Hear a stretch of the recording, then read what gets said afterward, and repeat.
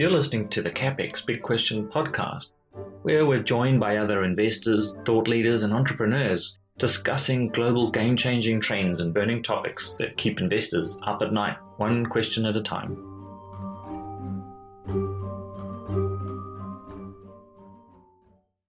In a world where specialization for the last generation has been a theme, finding somebody that has a built experience in multiple businesses or multiple sectors of finance, this is very valuable.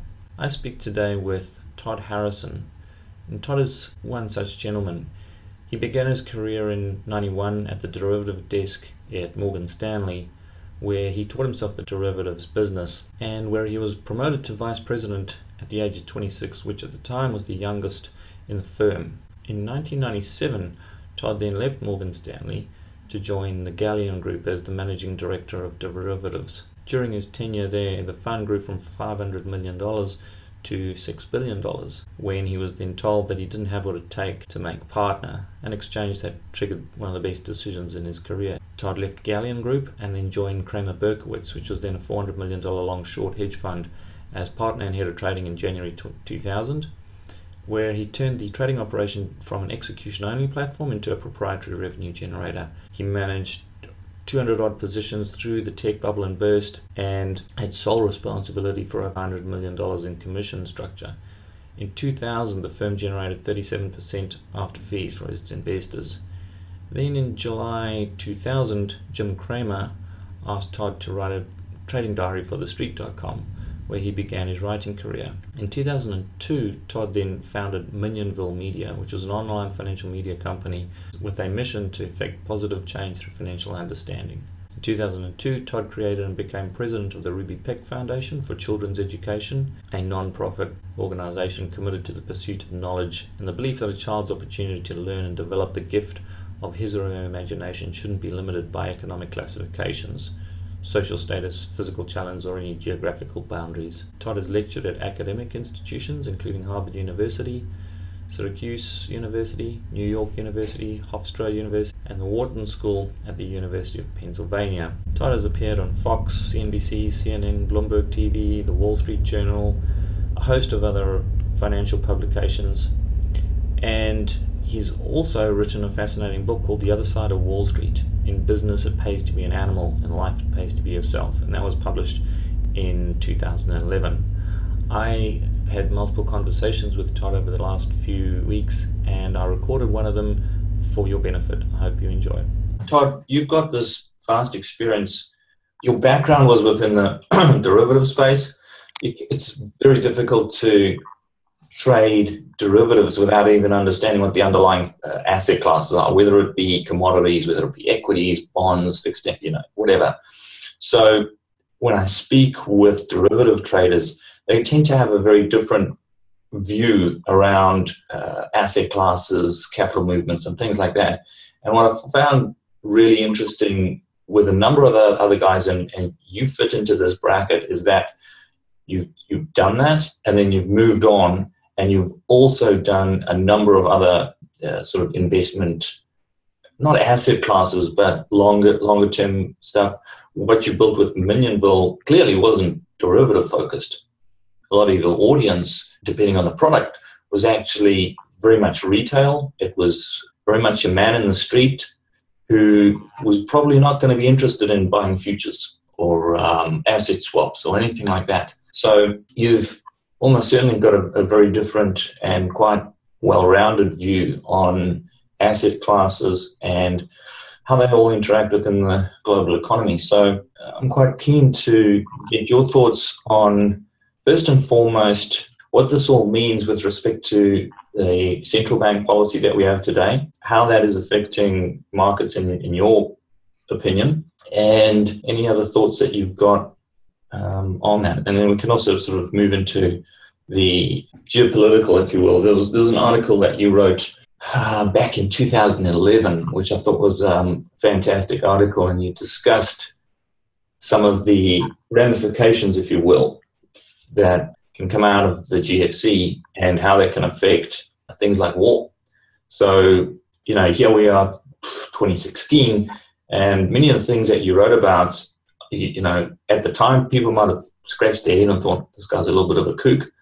And you look at them now and it's like, they're quite prescient. Well, contextually, if you want to take a step back and look at the markets as a whole and the world as a whole, I almost would look at it as a tale of two tapes, with really 2008 serving as a tipping point.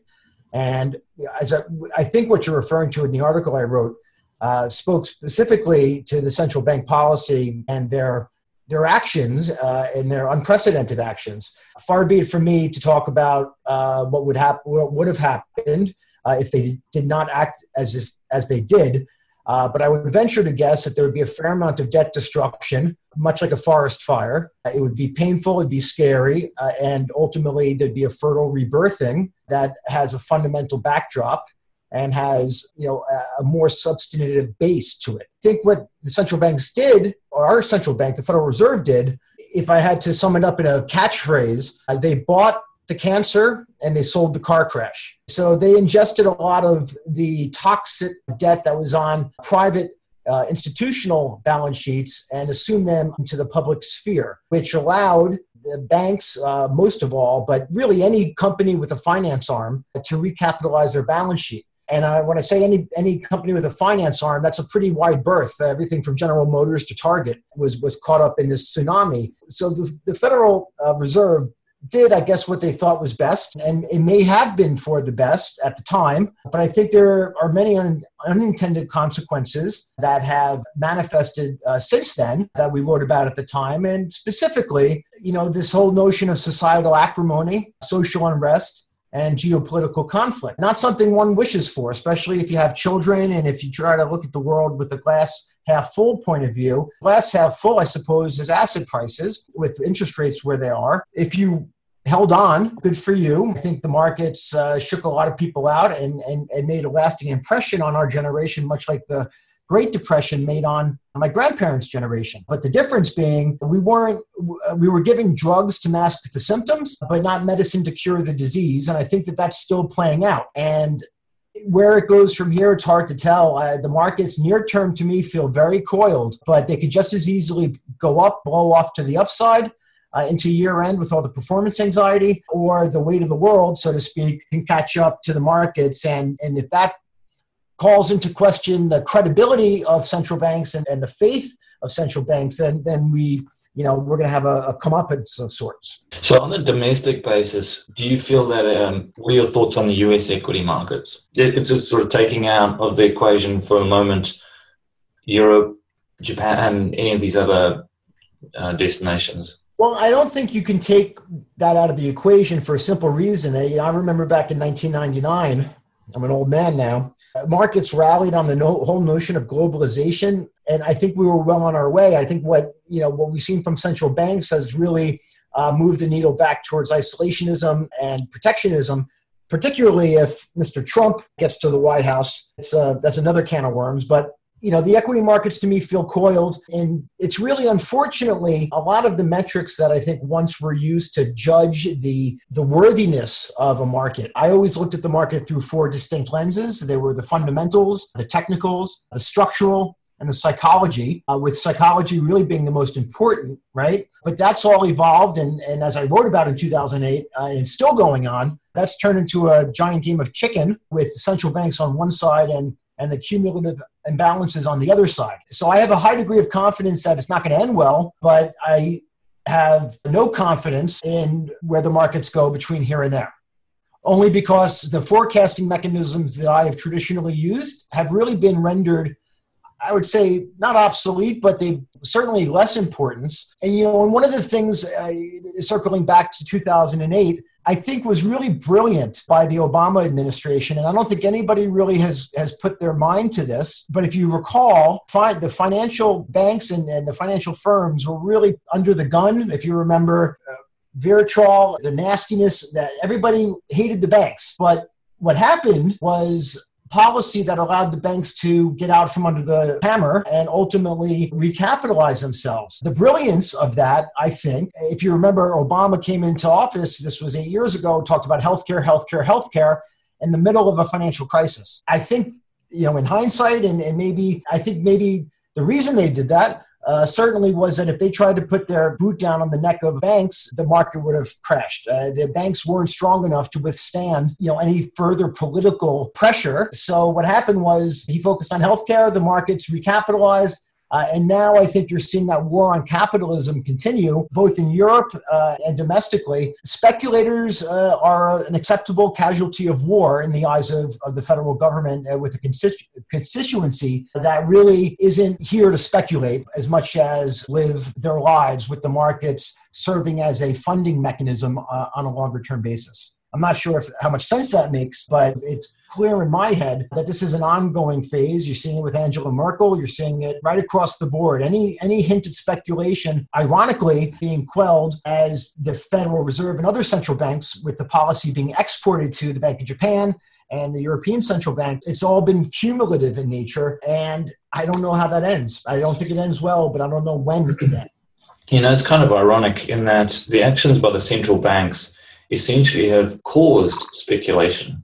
Mm-hmm. Because you're acting with the market. You made a comment, and it's an incredibly valid comment a few minutes ago, and you said that some of the metrics that you traditionally used essentially had sort of broken down, and they were not functioning as they would typically have functioned, so they're not as useful today as they might have been in the past. And that is because of the incentives and the manipulation on the central bank side of things that have distorted markets, where they don't function as free markets anymore.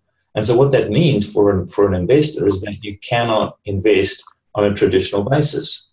You can't, because those metrics don't function anymore. So you're flying blind to a certain extent. And then what that leads to is exactly speculation. But from a political standpoint, it makes every sense for a politician to be able to hold up speculators and put fire to their feet, because they're always going to be the minority. So it's quite easy to attack them. Well, you're kicking the can down the road effectively. It's lowering the standard of living for our children. And that's sort of what pissed me off about the whole thing. And you try not to be emotional about markets, but it seems to me that, my children and my grandchildren aren't going to be afforded the same opportunities that I had or my parents had because of this mountain of debt that our government, that the U.S. government has assumed. Now, ultimately, this plays out in several ways. There's only so many ways that you can release pressure from the machination, currencies, interest rates, and ultimately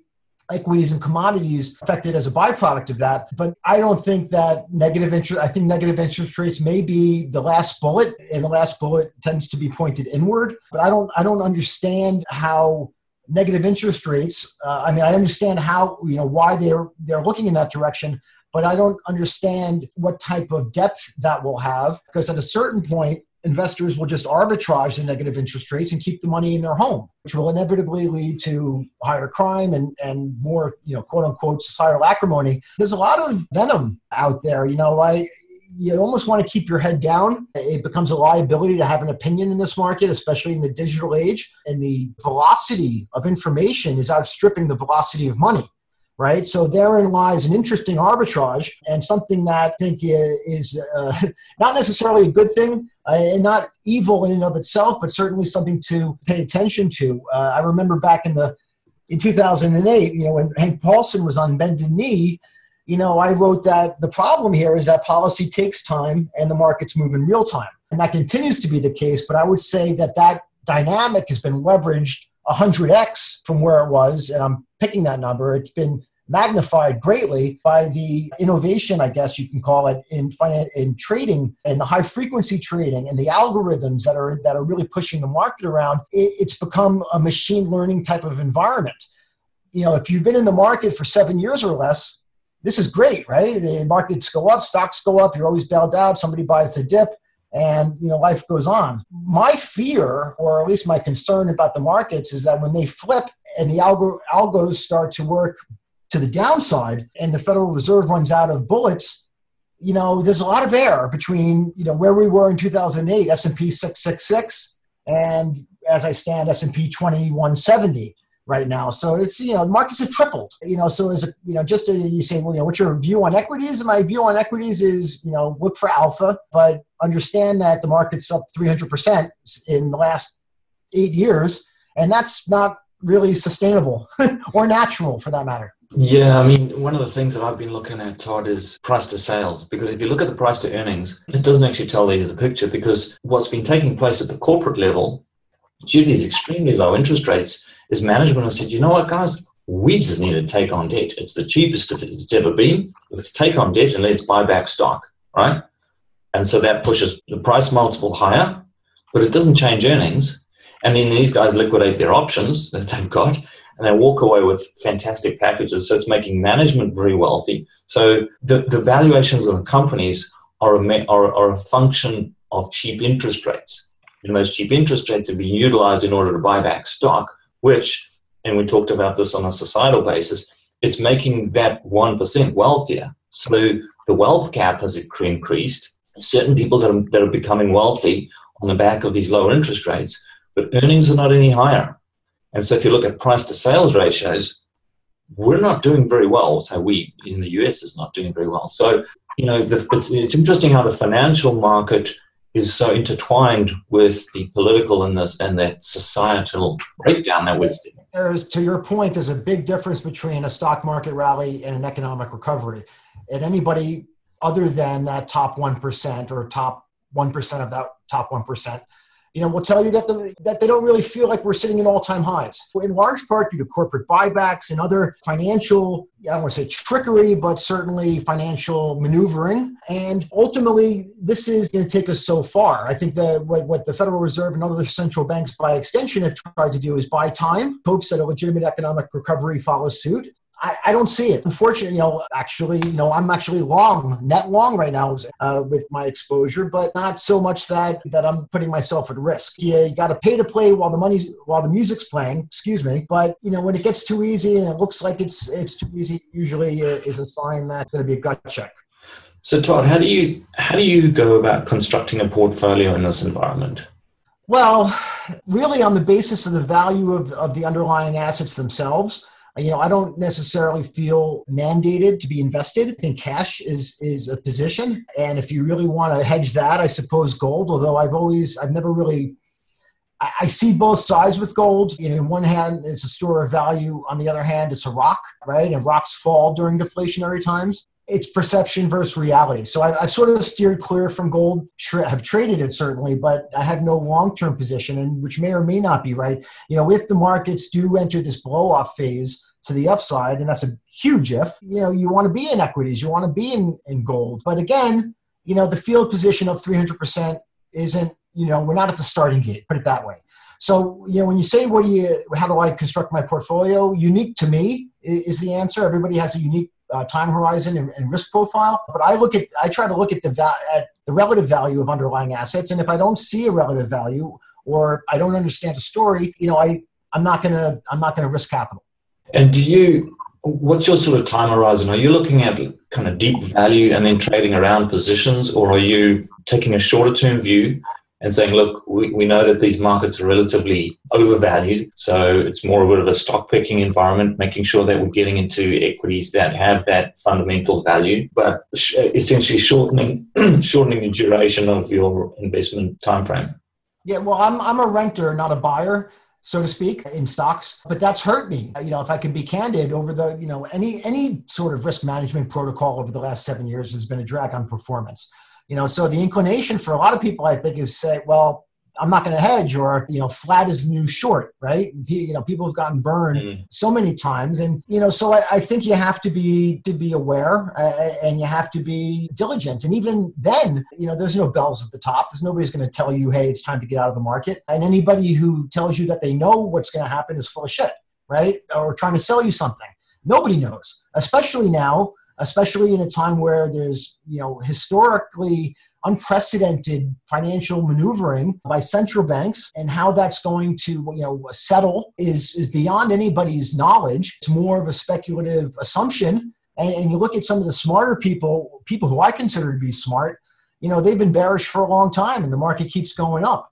So I don't think anybody knows. I'm confident that nobody knows. If you try to assess risk, you need to assess risk based on, a methodology that works for you. For me, that's been, more concentrated positions that I can do more work on and just try to make hay when the sun shines and not get too greedy when the tide turns. Okay, so let's come back to one of the topics that we brought up at the beginning of this conversation, which was around societal discontent, geopolitical factors. And I want to touch on something that you wrote about 2011, I think it was. And you were talking about that geopolitical conflicts essentially are born from religious differences and economic hardships at the same time. And so we're getting, certainly in terms of economic hardships, we're seeing a lot of that playing out, especially in Europe, which is coupled with religious differences. So we're seeing that now with the refugee crisis and these conflicts that are taking place within what are essentially secular societies that are now at odds with an ideology that is quite different to it. And it's interesting because I watched Trump using that as well in his political rhetoric, and it's resonating. It's really striking a chord. I'm not making a judgment either way. I'm a market observer. I have no political inclination one way or the other. I'm purely a market observer looking to identify trends and participate and protect myself accordingly. But you made this comment that Tunisia was Fannie Mae and Egypt was Freddie Mac and Libya was AIG, Bahrain was Wachovia Bank and so on and so forth. And that was back in 2011. And we've gone a long way since then. And there's been things that have been taking place which make a lot of those events look, kind of like speed bumps in comparison to concrete barriers. So what are your thoughts on that sort of geopolitical environment today and how that impacts the markets? I mean, one of the things that I've discussed, as one could say, as overvalued as the US market may be, and even on the bond side, you could say that US bonds, what's the 10-year at 1.55?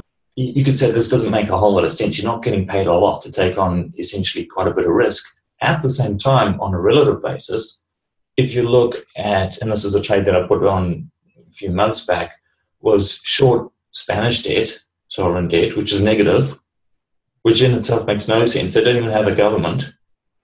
And then long US because, firstly, the euro is, in my mind, toast. So you've got a foreign exchange synthetic short anyways, and then you've got the yield differential. And so that's been contracted as being a great trade. But the point, I guess, is that capital's global and it's fast, right? Gone are the days where, it took a long time. Like you mentioned that policy is slow and markets react in real time.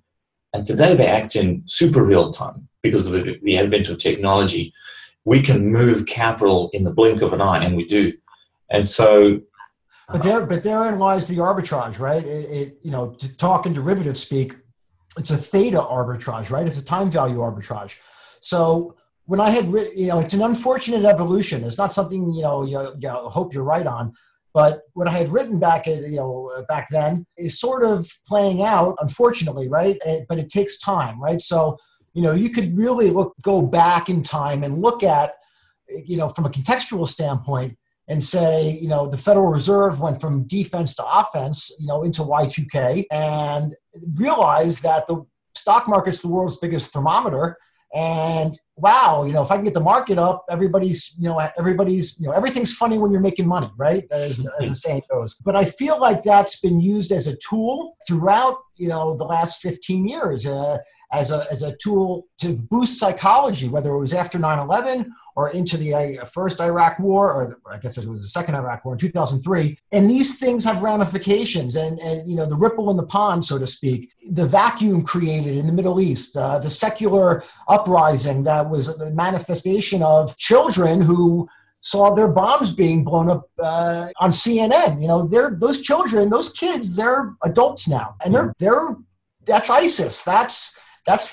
They're pissed off at the world, and they have an ideology that, in comparison to Western society, that's the way they believe. And you can't change that. That's been going on for centuries, right? So no amount of artillery or drone strikes or whatever it is going to change the ideology of, a lot of people, right? And far be it for me to dictate foreign policy. I'm not saying that we shouldn't have gone in.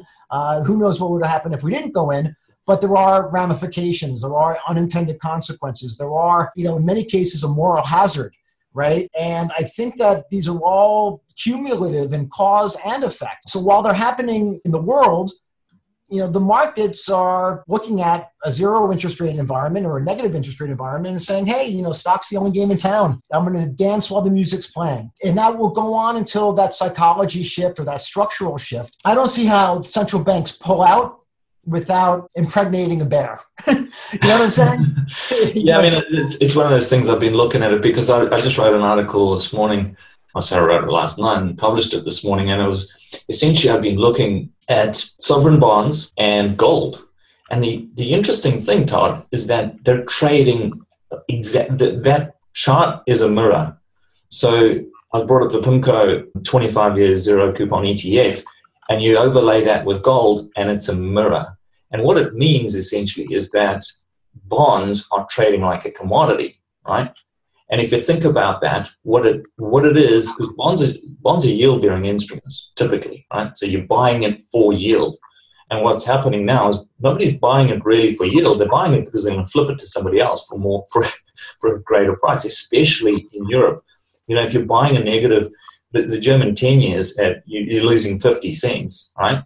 And people are buying them, but they're buying them with the anticipation that they can flip it to somebody else who's going to lose $1, right? It's a greater fool theory. I learned about this in college. And I also learned follow the smart money in college, and that the smart money has been bearish for some time now. So yes, one of the things that I've learned over the last 25 years in the market, but particularly in the last 10 or we'll call it 5 years, is that something's only worth what somebody else is willing to pay for it. You could think that this or that has value, but at the end of the day, where you can sell it is what it is worth. And if you believe that there's a marketplace, right, and there'll always be a marketplace. I think free markets is a myth. There haven't been free markets, in my opinion, in a good decade, but there are still markets, right? There's still an opportunity to make money, to get in, to get out. But the important part, obviously, is making that sale. You think back to Sir Isaac Newton during the tulip bubble. He went broke. He bought it early, he sold it, and then watched it go up without him, and then bought it right back at the top, and he got wiped out. I think that history rhymes, if not repeats, and that's gonna happen.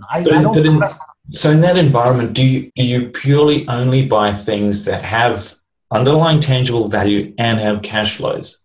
And I know, that's to a certain extent that's yield chasing, but you've got an underpinning to something like that, where if you take, for example, rental real estate, right? I don't know what the cap rates are over there, commercial, residential, but let's just take an arbitrary number and look at commercial. And last I looked was just quite some time ago. I think they were around about 3.5% yield, and on the high side, maybe about 6%, depending on location.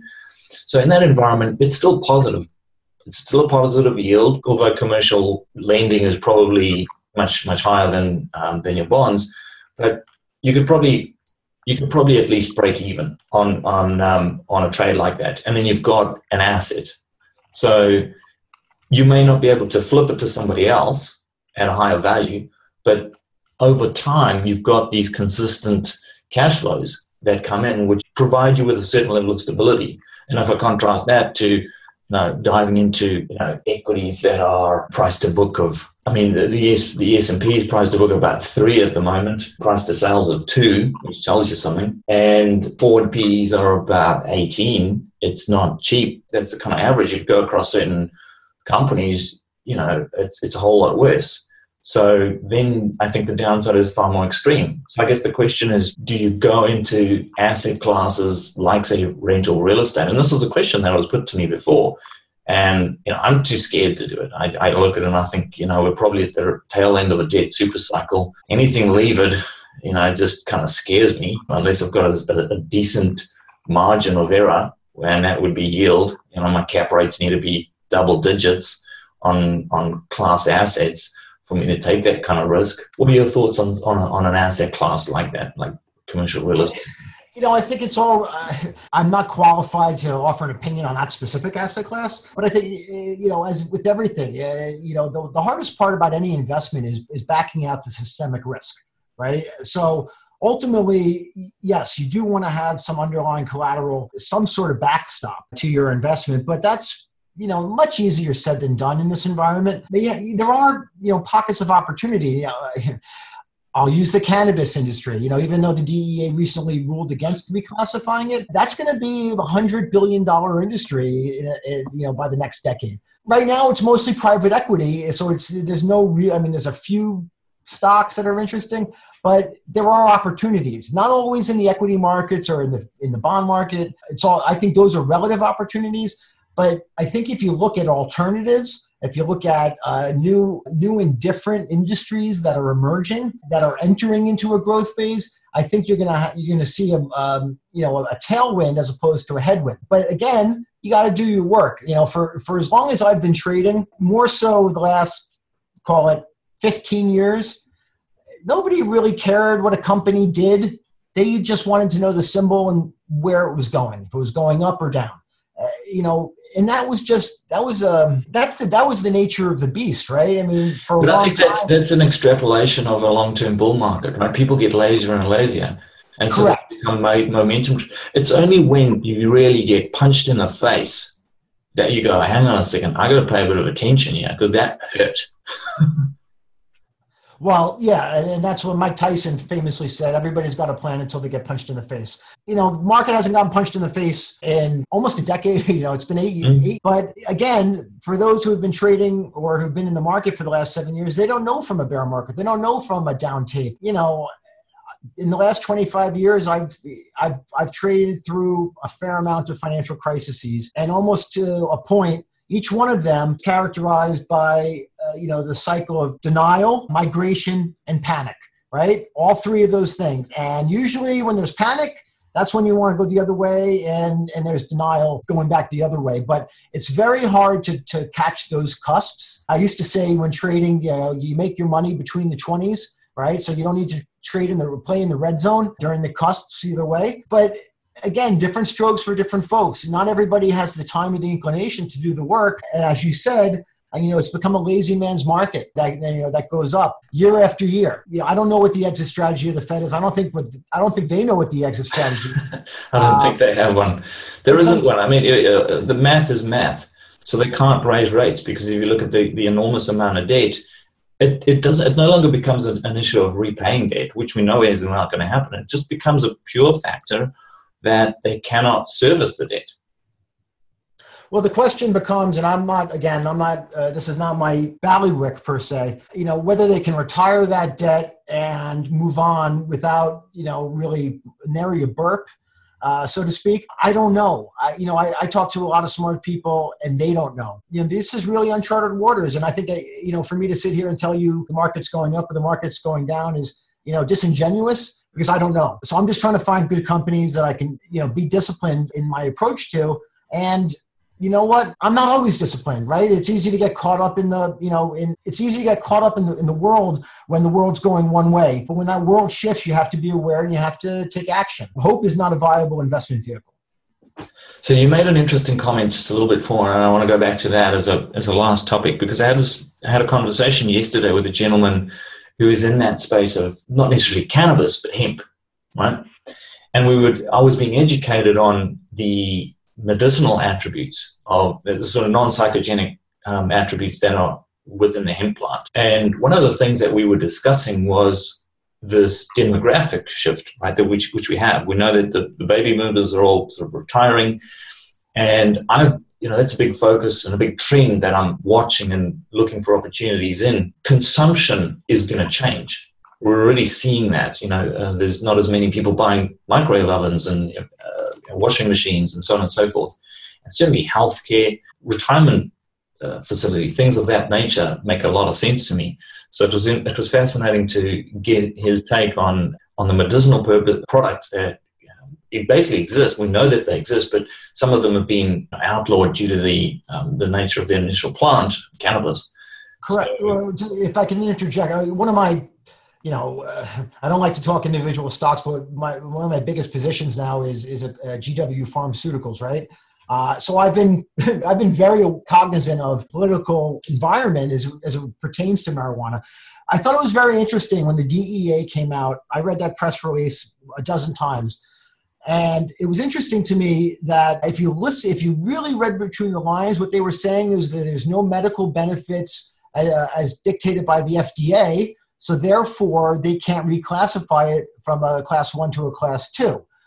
But what that does is, in effect, it shifts the political liability from the DEA to the FDA, right? So once the FDA comes out and says that there is benefit to, and I'm looking more at the cannabinoids, the CBD, as opposed to the THC. So not the part that gets you high, but there's it's a really amazing plant, right? If you really go down into the deep dive into the what they can do with this, with cannabis, it's really quite amazing, right? But the DEA is not going to rule. It's a drug enforcement agency, right? So when the FDA shifts their stance, and I think that's a matter of time, I think that you're going to see data that supports the notion that CBD, cannabinoids, reduce childhood epilepsy, for instance, right? As that's proven through, and that's a very socially defensible position, right? Yeah.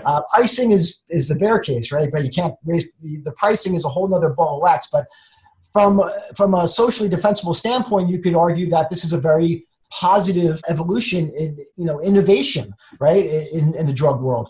So I think the FDA has to act first. The DEA will be in response to that, and they'll politically cover their ass. But the other side of that trade, and you've seen Hillary kind of stand on a soapbox as with regard to myelin and the EpiPens. It's great to approve a drug for that serves a critical need, but when you try to profit from that drug, you're in a very, much like I would say the banks were in 2008, 2009. I think big pharma or biotechs, that is the bear case, right? That's the thing that keeps me up at night is there's going to be all this political pressure to lower the cost of drugs that are necessary for children's epilepsy, for EpiPens, whatever it is. That is politically a gold mine, right? If you think about oil has always been a political commodity, which is why I found it difficult to discount it. Right? How do you actually discount the political side of oil? It's very, very difficult. And then you come back to the demographics we just talked about. You're going to have tens of millions of people that are entering this retirement phase, needing pain drugs, and here's a solution. We know it's a solution. It's been utilized for centuries. Does it mean that pharmaceuticals, in particular, land up being like a political commodity like oil? I think it already is. Possible and probable. I think it already is. Unfortunately, you talk about demographics. I think that's a really important topic. On a few fronts. But the millennials are catching so much shit for being disenfranchised. But what do you expect? Look at the world that they're coming into. This is a function of the actions that from 15, 20 years ago, or 10 years ago even. It's a manifestation, but it's a cumulative manifestation. So, when you look at something like pharmaceuticals, the political appetite for, to bash pharmaceuticals for a price gouging, that's a gold mine. The same as it was to bash the banks in 2008 during the financial crisis. Very easy to do. Acceptable casualty of war. So somewhere along the line in the last 15 years, speculation became a four-letter word. Profiting became sort of a four-letter word. And nobody wants to know from it until they need to do it themselves. So it's become a very political, industry. Unfortunately or fortunately, depending on where you sit. As a card-carrying free market capitalist, I'm not happy with the way the world has evolved over the last 15 years, all-time highs notwithstanding. But you gotta play the hand you've been dealt, not the hand you want. No truer words have been said. Well, Todd, it's been a fascinating conversation, and I really appreciate your time. Yeah, I listen. I don't do this much anymore. Probably a good thing in this environment. But I do think that education and awareness is probably more important now, as important as it ever was. So I think that folks need to really pay attention to what's going on. And that's not to say the market can't go higher, but the DNA of this market is very different than the DNA of our father's market. Couldn't agree more. Well, until next time, mate. Thanks a lot. I appreciate it. You take care now. Thanks very much for tuning in. To receive more great subscriber-only information, go to capitalistexploits.at.